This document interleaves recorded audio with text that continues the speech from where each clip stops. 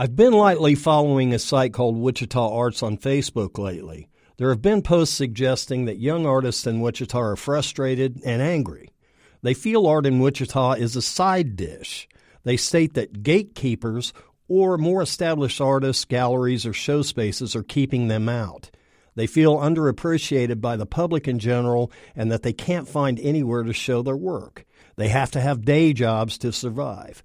Curious, I Googled complaints by young artists in New York City and found more of the same. Same with Los Angeles.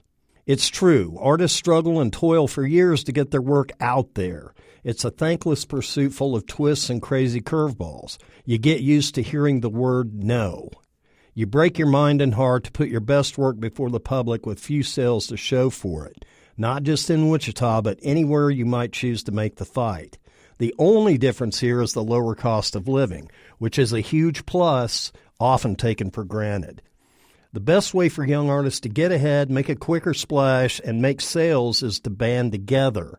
Artists can form co-ops of like-minded folks and create their own cultures and movements that work outside of all conventional boxes. Buy cheap clamp lights and find lone spaces. Blaze an info trail on social media and have shows on weekends. Do it often. Repetition builds excitement and followers. How do I know it works? Because artists in Wichita built careers doing exactly these things in the 90s. And, save for a few, all are still making art today. For KMUW, I'm Curt Clonts.